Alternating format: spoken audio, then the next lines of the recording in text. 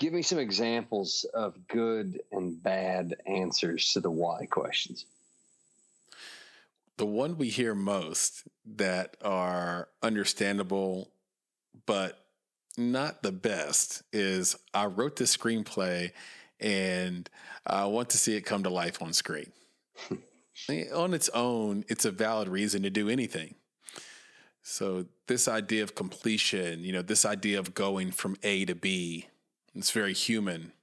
But as an investor, you want to dig deeper. You want to invest in a story or a project that has to be told and told by that filmmaker specifically.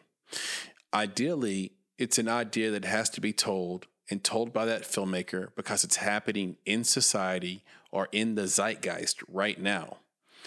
Conversely, if a filmmaker says, I need to tell this story about how Ukrainian bots are using social media sites to steal vital imagery and repurpose it as leverage in an informational Cold War that the general society is entirely unaware of, and the filmmaker, him or herself, is an ex NSA employee with level 3 clearance, well, suddenly you should consider that as a pretty good investment target.